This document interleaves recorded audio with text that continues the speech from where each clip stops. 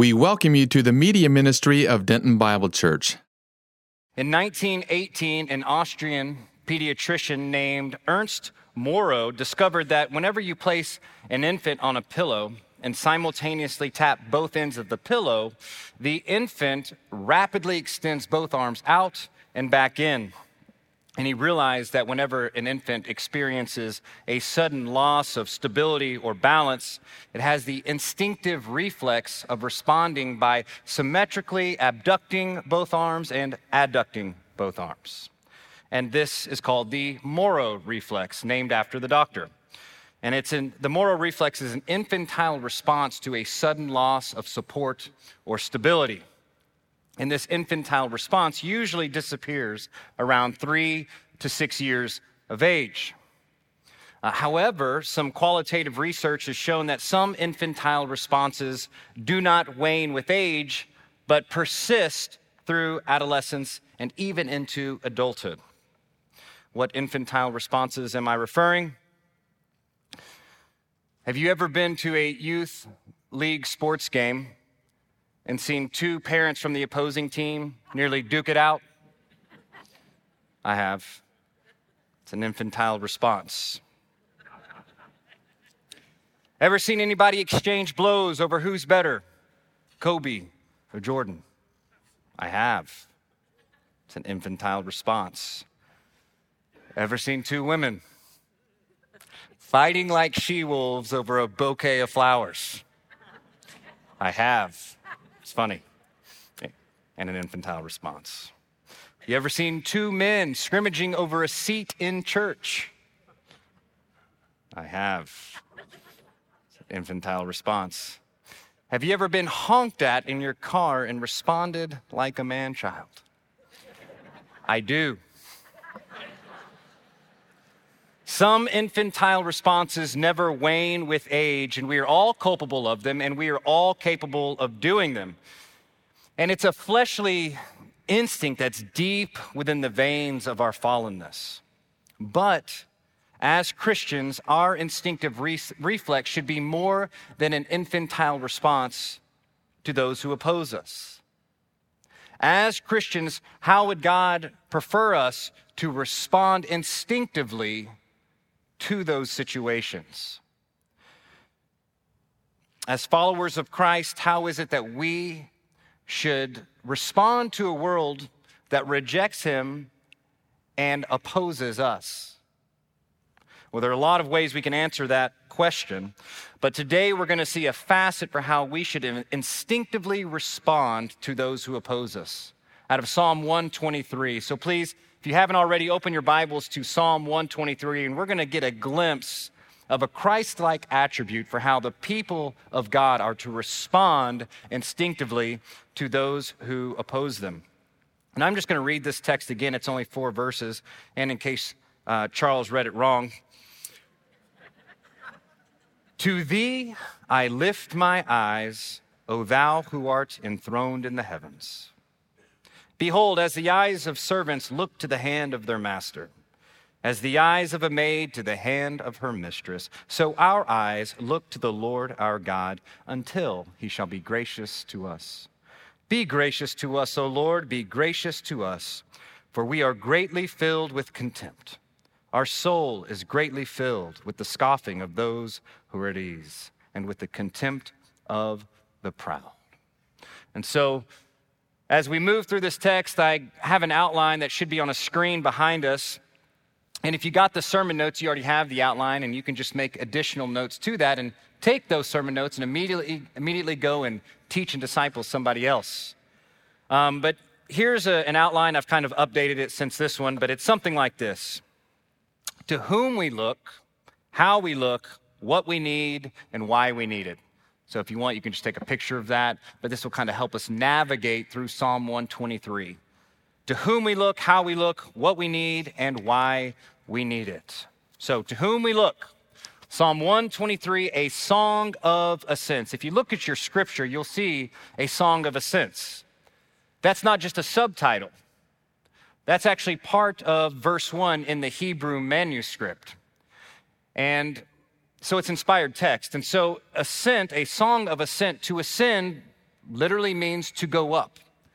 And so there is a collection in your Psalter, Psalms 120 to 134, that are referred to as the Songs of Ascent. And these songs are a collection that the Jews would read as they progressively moved to the temple of God to worship God and to be with his people. So during various feasts, during various festivals, they would take this collection and sing them as they progressively pilgrimaged to the temple of God. And so whenever you read a song of ascents, there's something significant to it. It's about being with God. It's about being obedient to God and being with the faithful of God, the community of God. And that will be important because we'll come back around to it later. There will be a quiz, all right? And I want somebody to remember it because I know second service, as Tom often says, is way better than first service, all right? So there'll be a quiz about that at the end. Verse 1, to thee I lift my eyes. Now, if you noticed, I'm using a different translation here. I'm using the 1977 New American Standard, which retained thee and thou only when we're referring to deity. And that is excellent because it brings clarity to the English text. Whenever you read thee, you immediately know that God is the object of the sentence, receiving the action of the verb.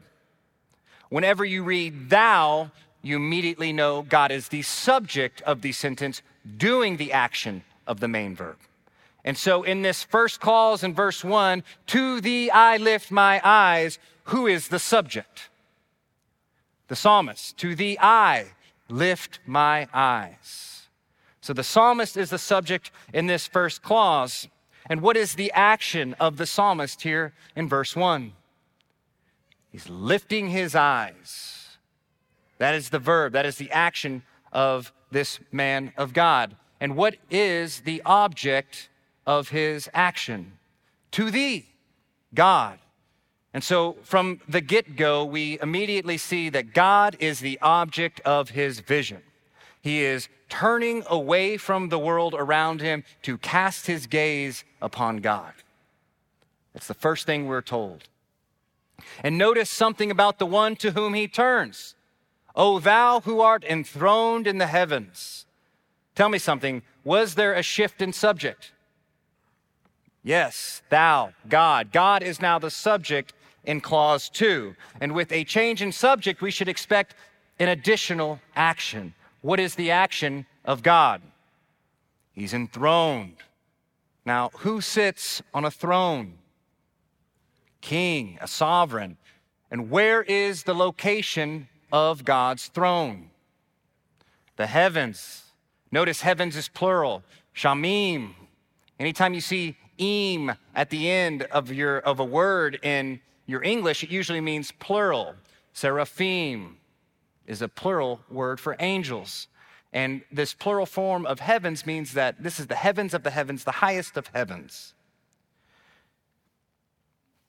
So this is God's palace. And immediately what we're just making a simple observation here is that the psalmist first action, his instinctive action, is to lift his eyes to God who is enthroned. He is instinctively looking to his sovereign God, the creator of all the universe, the ruler of all creation.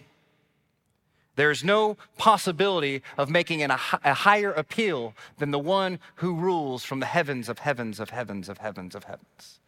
He is the highest of all. This is the object of his gaze. When my children are just learning to walk, we'll often go and sit on our stoop and let them explore in our yard.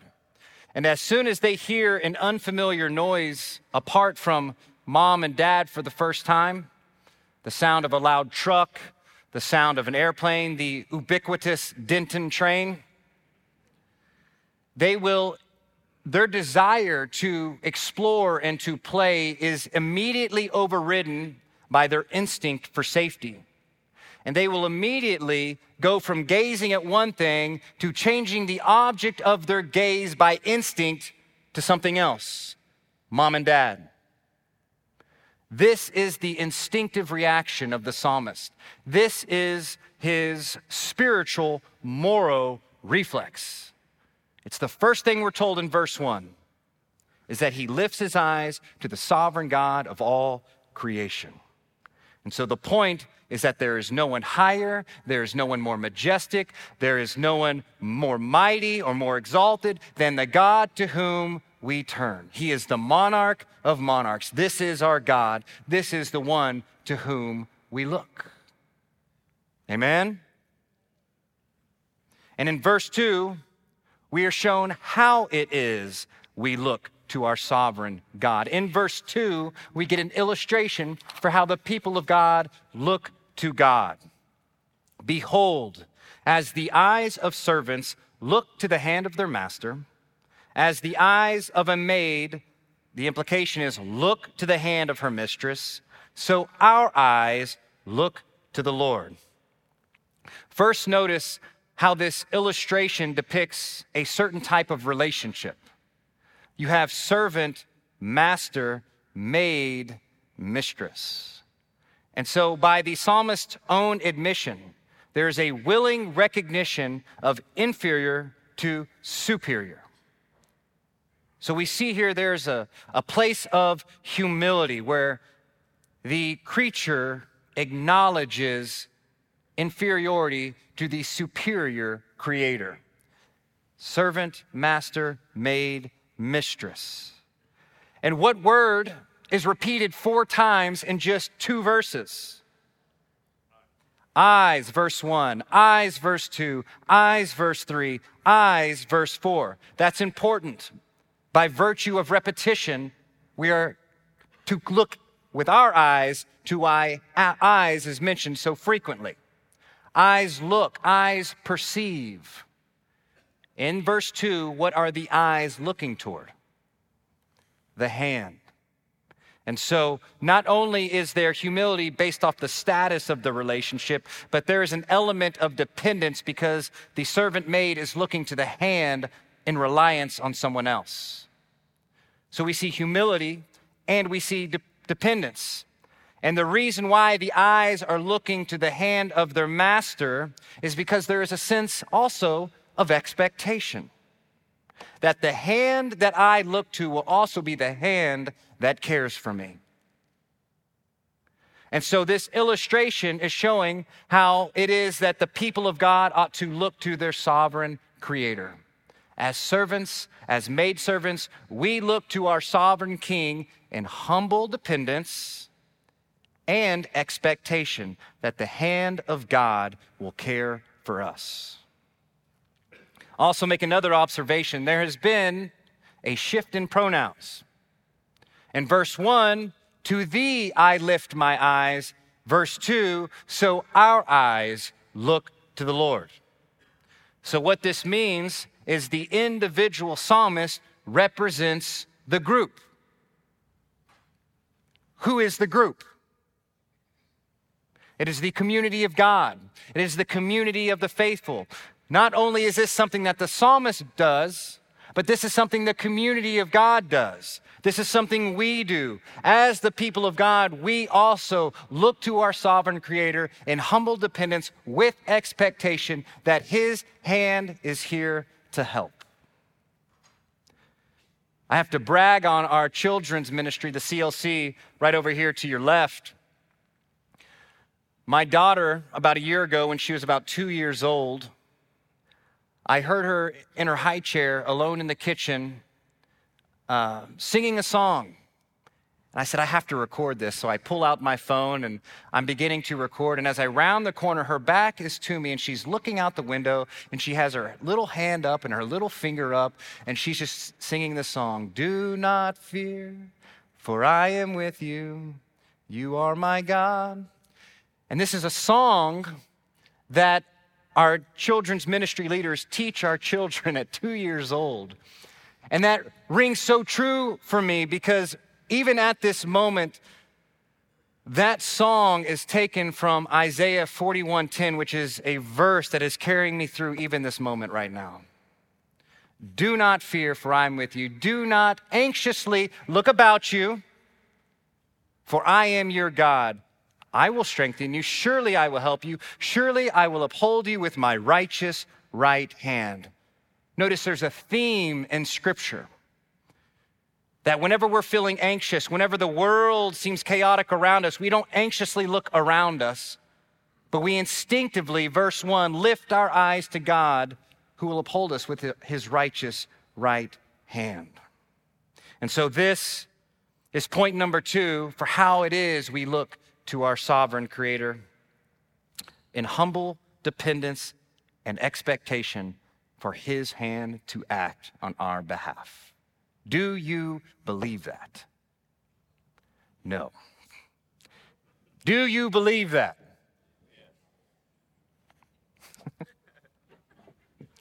Well, you will by the end of the service, I promise. I'm going to prophesy right now that everybody in this church is going to believe as the psalmist does. And trust me, I'm so preaching to myself right now. I'm so preaching to myself that even as I stand up here this morning, that I am depending on God to act on my behalf. And so as the people of God, as the psalmist does, and as the church of the living God look to their sovereign Creator, ruler of the universe, we do so as his servants and as his maidservants, humbly dependent upon him. For he gives us life and he sustains us with every breath. Everything we have, we owe to him. And so we look to him even in this moment, regardless of what's going on outside. God, we look to your hand to help us. And so that is how it is we look to God. But what is it we specifically need God to do? How is it we specifically need him to help us? Well, notice at the end of verse 2 and at the beginning of verse 3, there is a word mentioned 3 times. Gracious, gracious, gracious. And it's directed toward who? Gracious to us, gracious to us, gracious to us. It's mentioned 3 times. This is the prayer of the psalmist. And in context, as we will see, grace refers to God's favorable intervention in an unfavorable situation. And the reason why, church, is because God's grace, whatever the need is, whatever the situation is, whatever mountain stands before you, God's grace is enough to take care of it. And this is their expectation. Be gracious to us, be gracious to us, as I am a servant of God, humbly looking to the hand of my Creator, because I know he has been gracious in the past, he will be gracious in the present, and he will be gracious in the future. And this is because God primarily relates to his people from the place of grace. God relates to us from the headquarters of grace. This is something that we're going through in my young adults group, which, if you haven't heard of it and you're in your 20s and 30s, here's my shameless plug. Come to young adults at 9 a.m. in the fellowship hall. And we're going through some systematic theology, and we just finished this idea of God's grace and how God relates to us from this place. If you think about the White House as a way of illustration, presidents, they come and go. Administrations, they come and go. Cabinets are always changing. Parties, they come and go. Policies, they change. But one thing that does not change, regardless of who is in office, regardless of the party, regardless of the administration and the cabinet, are the headquarters of the President of the United States. The President always operates from the White House, no matter what. And one thing that never changes is how God relates to his covenant people. God always relates to his people from the headquarters of grace. And that should just cause you, Christian, to, you mean to tell me that whatever God is doing in my life is from a place of grace? Yes. What about when God disciplines me? Yes. As a father disciplines his child, so God disciplines the children whom he loves by adoption in Christ. It's Hebrews chapter 12. What about in my trials? You mean to tell me that in my trials and hardships, God is still operating from a place of grace? Yes, he is. Consider it all joy, my brethren, when you encounter various trials, knowing that the testing of your faith produces endurance, and let endurance have its perfect result, so that you may be perfect and complete, lacking in nothing. Yes, even in your trials, God is operating in your life from a place of grace because he loves you too much to leave you like you are. And it's not because you're so darn lovable, all right? It's because it's who he is by nature. It is his person to relate to his covenant people by grace through faith in Christ. And so, if you recall that marvelous chapter in Hebrews 4, where we're told to hold fast our confession because Jesus Christ has passed through the heavens, Psalm 123, both plural. We're told that he is our great high priest. He is the mediator between us and the Father. And what is true of Christ is true of us in his personhood. And then we're told in the very last verse in chapter 4, therefore let us draw near to God, specifically with confidence to the throne. There it is again. Let us draw near with confidence to the throne of what? Grace. God's headquarters, the place of his operation, so that we may receive mercy and find grace to help in a time of need. God is relating to you this morning by grace. That's what he's doing. Have you ever met anybody named Jonathan? Natan, God, Yahweh, Natan, gift, God's gift. Have you ever heard of somebody referred to the disciple John's writings as Johannine literature? Yohanan, God's gracious, God's gift. You ever met a girl named Hannah?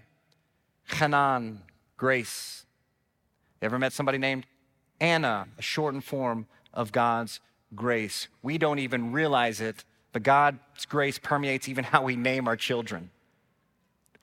God is relating to us by grace at all times. But let's not disregard something, a clue in the text. Look at the temporal clause at the end of verse 2. You see that little magical word there?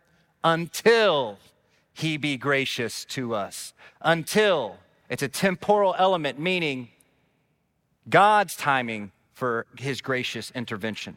God always acts graciously, but he also intervenes into situations by grace. And so we are told we will look to God as his people in humble dependence with the expectation of his gracious, favorable hand.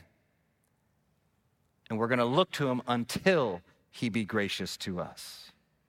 And so it's God's timing. Now, faith is trusting in the promises of God. Hope is trusting in the timing of God to bring those promises of God to pass. And so I can prognosticate all I want when I think God should act on my behalf. I can mark my calendars just like you're doing.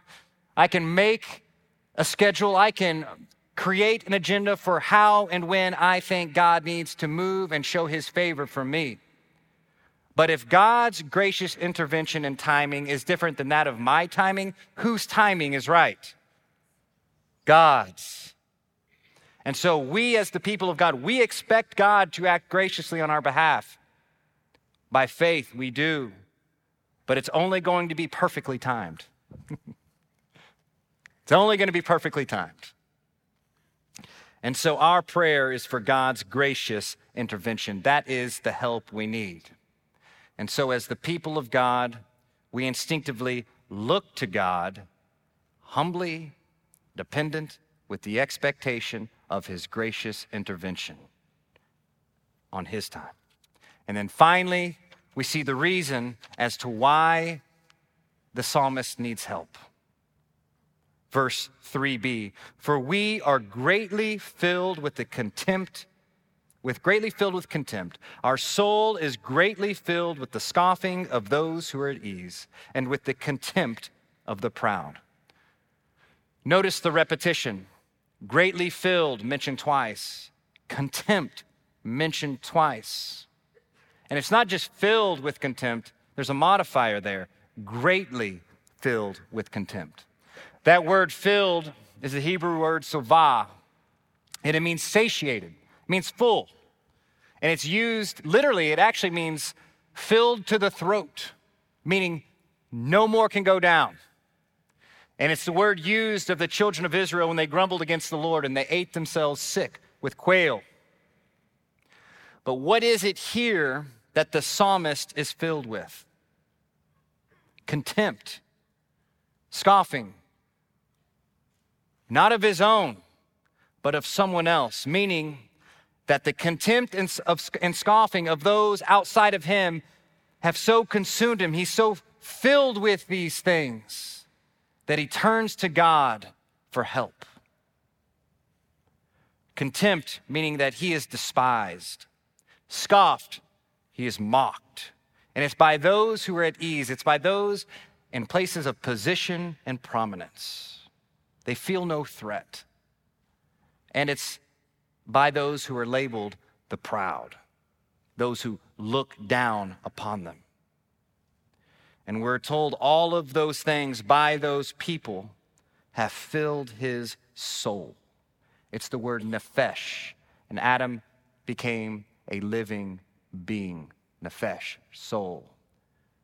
So we see that this is a deep inner pain. You can go no deeper than this.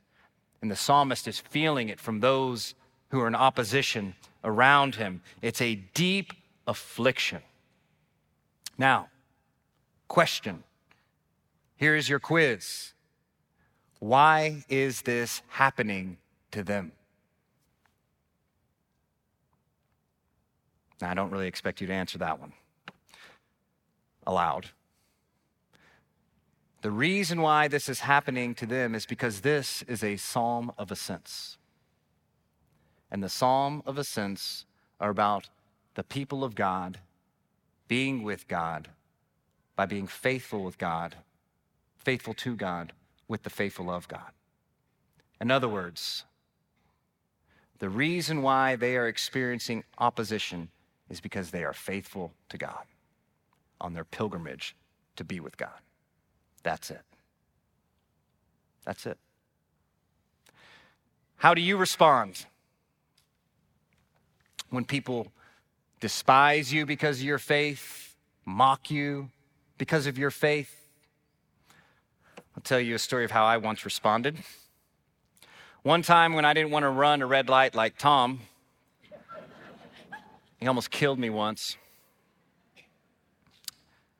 I was stopped at the yellow light, and the car behind me thought I should have ran the light, and he honked his horn. Now, in Texas, honking your horn is a form of opposition. It's straight up spiritual warfare. And me responding with an infantile response, I honked my horn back. But this time I upped the ante. I gave him the hand, not the finger, I gave him the hand. All right, honk. He gives me the hand back. And my inner white trash came out. And I put it in park. I got out of the car. True story. I said, come on. And he looks at me and he smiles and he pulls out his phone, takes a picture of my face, takes a picture of my license plate. I said, oh, touche. And I get back in and I drive off. Now the kicker, I was ordained a pastor 2 weeks before that. How should I have responded? Like Christ. There's a wonderful passage in 1 Peter and while being reviled, did not revile in return. While suffering, he uttered no threats, but kept entrusting himself to him who judges righteously. How should I have responded instinctively? Like the psalmist, like all the people of God, with prayer. First thing I should have done. Psalm 123 is a facet of Christ's character. He perfectly fulfilled the will of God in every arena of life. And one of the facets of Christ-like character is training ourselves to instinctively turn to God in prayer, regardless of the opposition. That passage in 1 Peter begins with, "For you have been called for this purpose, since Christ also suffered for you, leaving you an example for you to follow in his footsteps." How do we respond when we face opposition? Well, the first thing we do is respond like Christ, and that is by prayer, according to Psalm 123. Let me read to you a quote by Luther. The psalmist, places over against each other the inhabitants of heaven, God, and the inhabitants of the earth, the opposers, and reminds himself, though the world be high and though the world be powerful, God is still higher. And then he asks this question: what should you do then when the world despises and insults you? All right, we're doing a retake on the quiz. How should we respond? Like Christ, verse 1, to lift our eyes, O thou who art enthroned in the heavens. Our instinctive reaction in all opposition is first to pray. That is step one. And so let's put all this together. The psalmist, we're told, instinctively lifts his eyes to God in prayer. It's the first thing mentioned about him. It's this first action is to lift his gaze to the one who sits enthroned in the heavens. And he does this when facing opposition. And the way he looks to God is through humble dependence with the expectation of God's gracious intervention. God will act graciously toward his people because that's how he relates to us. But it's going to be his timing, and it's only going to be perfect. The people of God face opposition for simply being the people of God. Always have. And we respond by instinctively training ourselves to look to God first in prayer. So when you face opposition, how should you instinctively respond? A friend in seminary told me about the first job he got out of college was out on this tree farm where he and his wife lived in this little house, little ranch house, way out in the middle of nowhere. And the first week on the job, he hopped on the four-wheeler and he went exploring the property, and he went beyond the place that he was warned about to not go. And instead of turning around, he took the four-wheeler deeper and deeper and deeper into the thick of the woods, eventually to where he couldn't go out backward. He had to keep going forward. And eventually he found himself in a slough up to his waist in mud. And the four-wheeler was stuck. And there was no way of getting it out. And he just got this job. And he was warned not to go there. And so he, crestfallen, gets off the four-wheeler, trudges through the mud, goes back to the house. His wife sees him. She says, "What's wrong?" He says, "Honey, we might as well pack our bags. I got the four-wheeler stuck by going to the place I shouldn't have gone." She goes, "Well, have you prayed?" "Honey, I don't think you understand. The four-wheeler is stuck. There's no way we can get it out." "Well, have you prayed?"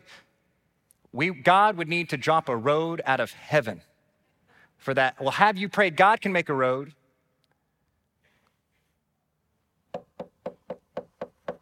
He opens the door to one of the neighboring ranchers, and he's asking to use a tool that he knows that's at this other ranch house to fix his bulldozer, which he so happened to drive to his house.